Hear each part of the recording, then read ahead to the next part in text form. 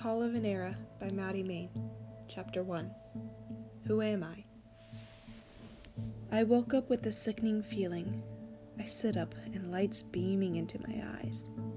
I get up, almost falling. I look to see people laying all around, asleep, almost filling the room.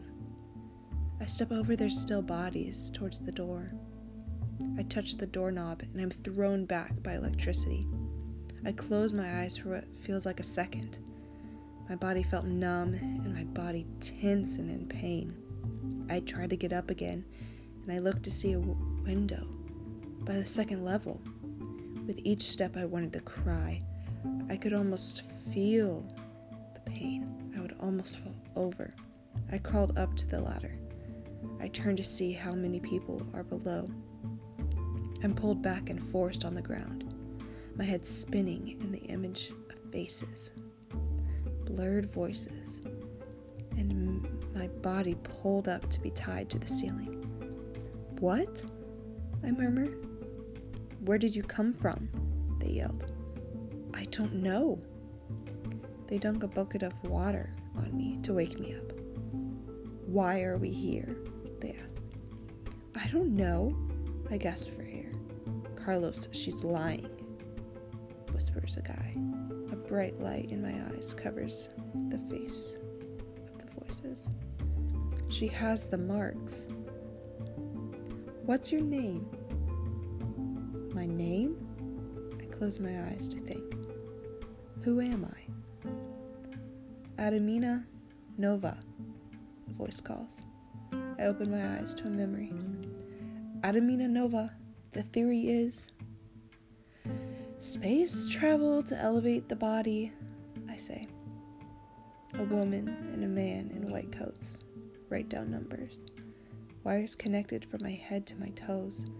Lights flashing to change the image. Red lights flashing. Screaming people running past. "Help!" they cry. A child cries over a dead body. "Her!" she yells and points at me. "Me?" I ask. People run to tackle me, but I'm crowded in a room of blank faces. "Hello?" I ask. One moves and grabs me. "Wake up." Eyes that steal your mind and that drain life.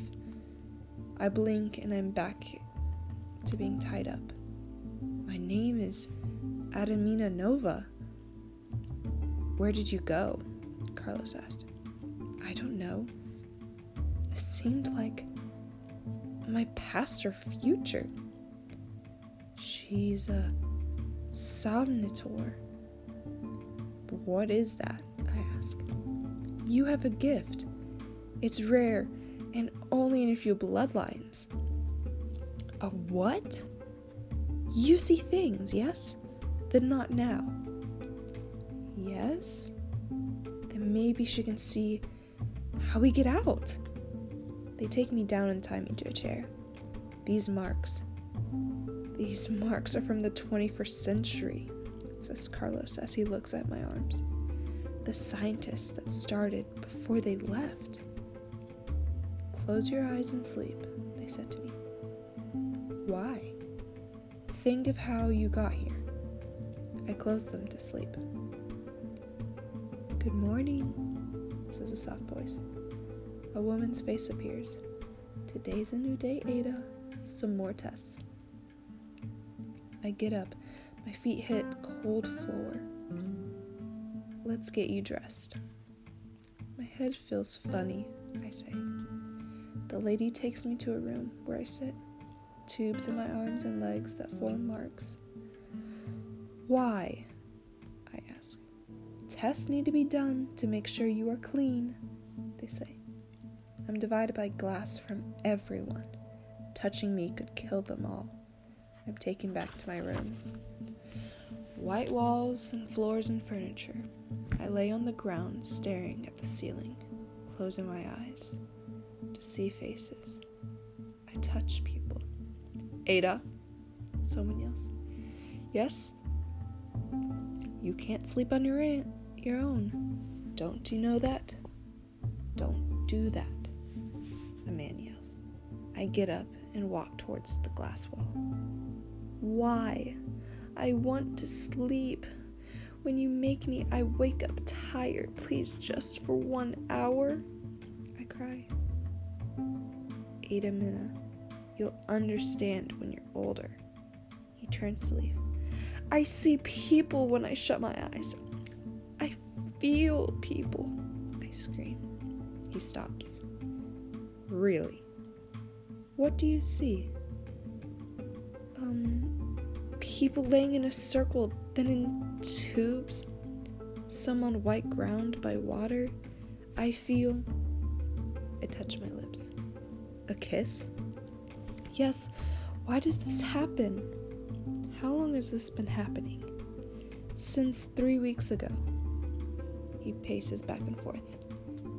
Tell me what I gave her 3 weeks ago, Amber. Dr. Freeman, I say. I saw my mother. Her name is Nebri. She has something for me. I open my eyes to see a new ceiling that I've never seen before. I have no voice. I'm still, lifeless. A heat rushes from my head to my toes. My heart races and I scream, Ada! Ada! A child calls me towards her. I see her reflections. We're the same. How? Ada! I'm shaken by multiple hands. Where should we go next? My feet were larger. My face looked like a woman's.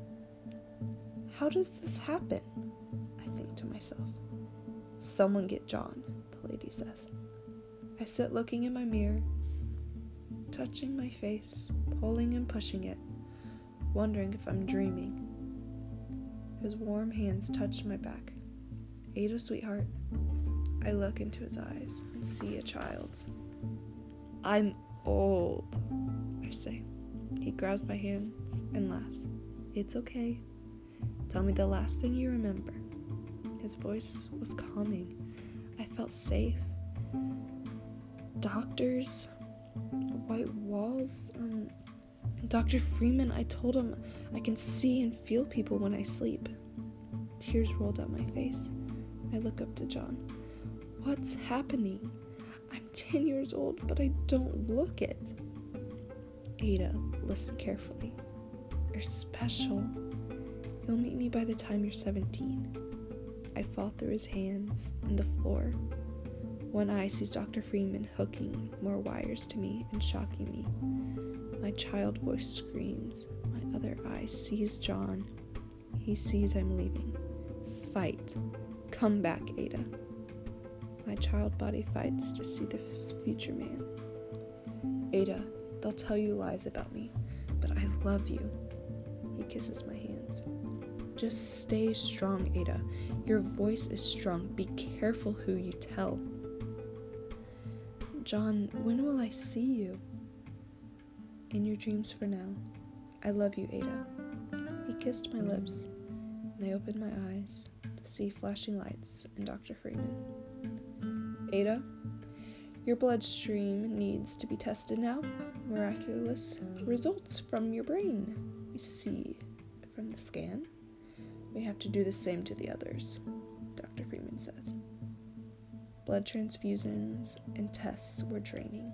I was unable to fall asleep to escape. John, I whispered, please.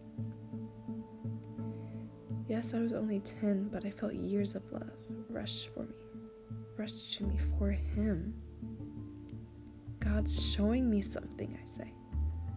What's happening to her, sir? Asked the doctor. I don't know. Dr. Freeman steps closer.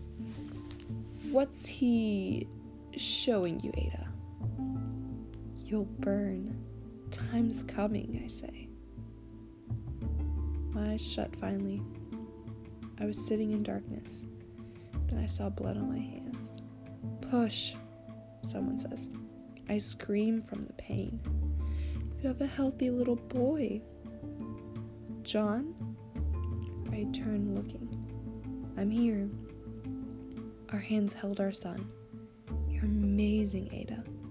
My mind was at peace finally. The sun's beams hit the glass, sending little rainbows all over. My son's hands reached up at the sunshine. Our world was changing so fast. By the time I reached 24, I had 4 kids. The chain of twins continued with John and my children. My father's red hair and mother's brown made mine a rare color. That too was passed down to my children. My oldest Noah first saw my episodes at age 3. I'd be eating dinner, then would be screaming, or crying, or speaking of strange things. The worst ones were when I'd be asleep, screaming, or waking up all my kids. "John, take the children, or I'll leave," I'd cry. "Ada, calm down, it's okay, they'll be okay." "They're getting worse, John, I can't sleep." "I won't do it." I walk into her bathroom, searching for medication, the last case of pills I could find after being free. "You know what they'll do to you, Ada. Please. I think it's for a reason they're growing. You're stressed, dear. Don't push them. Remember to breathe." Our first year of marriage was one that pushed us together. We had to create a routine to calm myself down. We'd pray together every morning and every night for safety. Every pregnancy scared me. It was when I was 18. After our 3rd month we were married, I saw Noah. John and I would argue about having children. I wasn't for it until seeing Noah.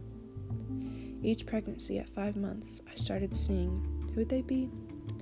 Never older than 7 years old, always their sweet little selves. "Mommy, why do you have those marks, like those?" asked Nellie. My twins were right after Noah. Nellie and Tom, such joys and fighters. Every time I see them together, I always wondered what my life would be like with siblings. Ollie is our youngest. He's very quiet but smart. I see John in him so much. It's very odd to see yourself in someone else. "Ollie, play nicely with Noah," John said. Noah's stubbornness led to him making Ollie a hothead. Our lives turned into years, a family well formed and loved. Never in a million years did I think I'd have a family. Some nightmares would simply be me revealing my past. Stuck inside a lab for almost 16 years.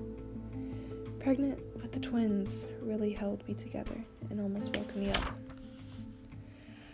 "I love you so much," he giggled. "Mommy, I love you." "Tom, I love you more," I said. My 25th birthday was a week away. My dreams were now all blank. No nightmares, no attacks. I could sleep and live in peace. Thank you, God, for this day, for Mommy and Dad and Nellie and Tom and Ollie, and this food, and a happy birthday tomorrow to Mommy. And thank you for Noah, the rest of us say. "Mommy," Nellie very strongly asked, "do you have a mommy?" I looked down at the table, at her sweet face, and smiled. "Yes, dear, everyone has a mommy." "Where is she?" Tom asked. I sat in silence. "I don't know. I've never met my mommy. Only my dreams, baby." A tear rolled down my face. In that moment, my eyes closed and dreamed for 2 centuries. My frozen body and time. I saw my dreams coming true, my children growing up, the world falling apart. John all alone in the chaos, my hands too far to reach his. He gripped on my journal of all my dreams. "I love you, John," I cried as I fell into a deep sleep. End of chapter 1.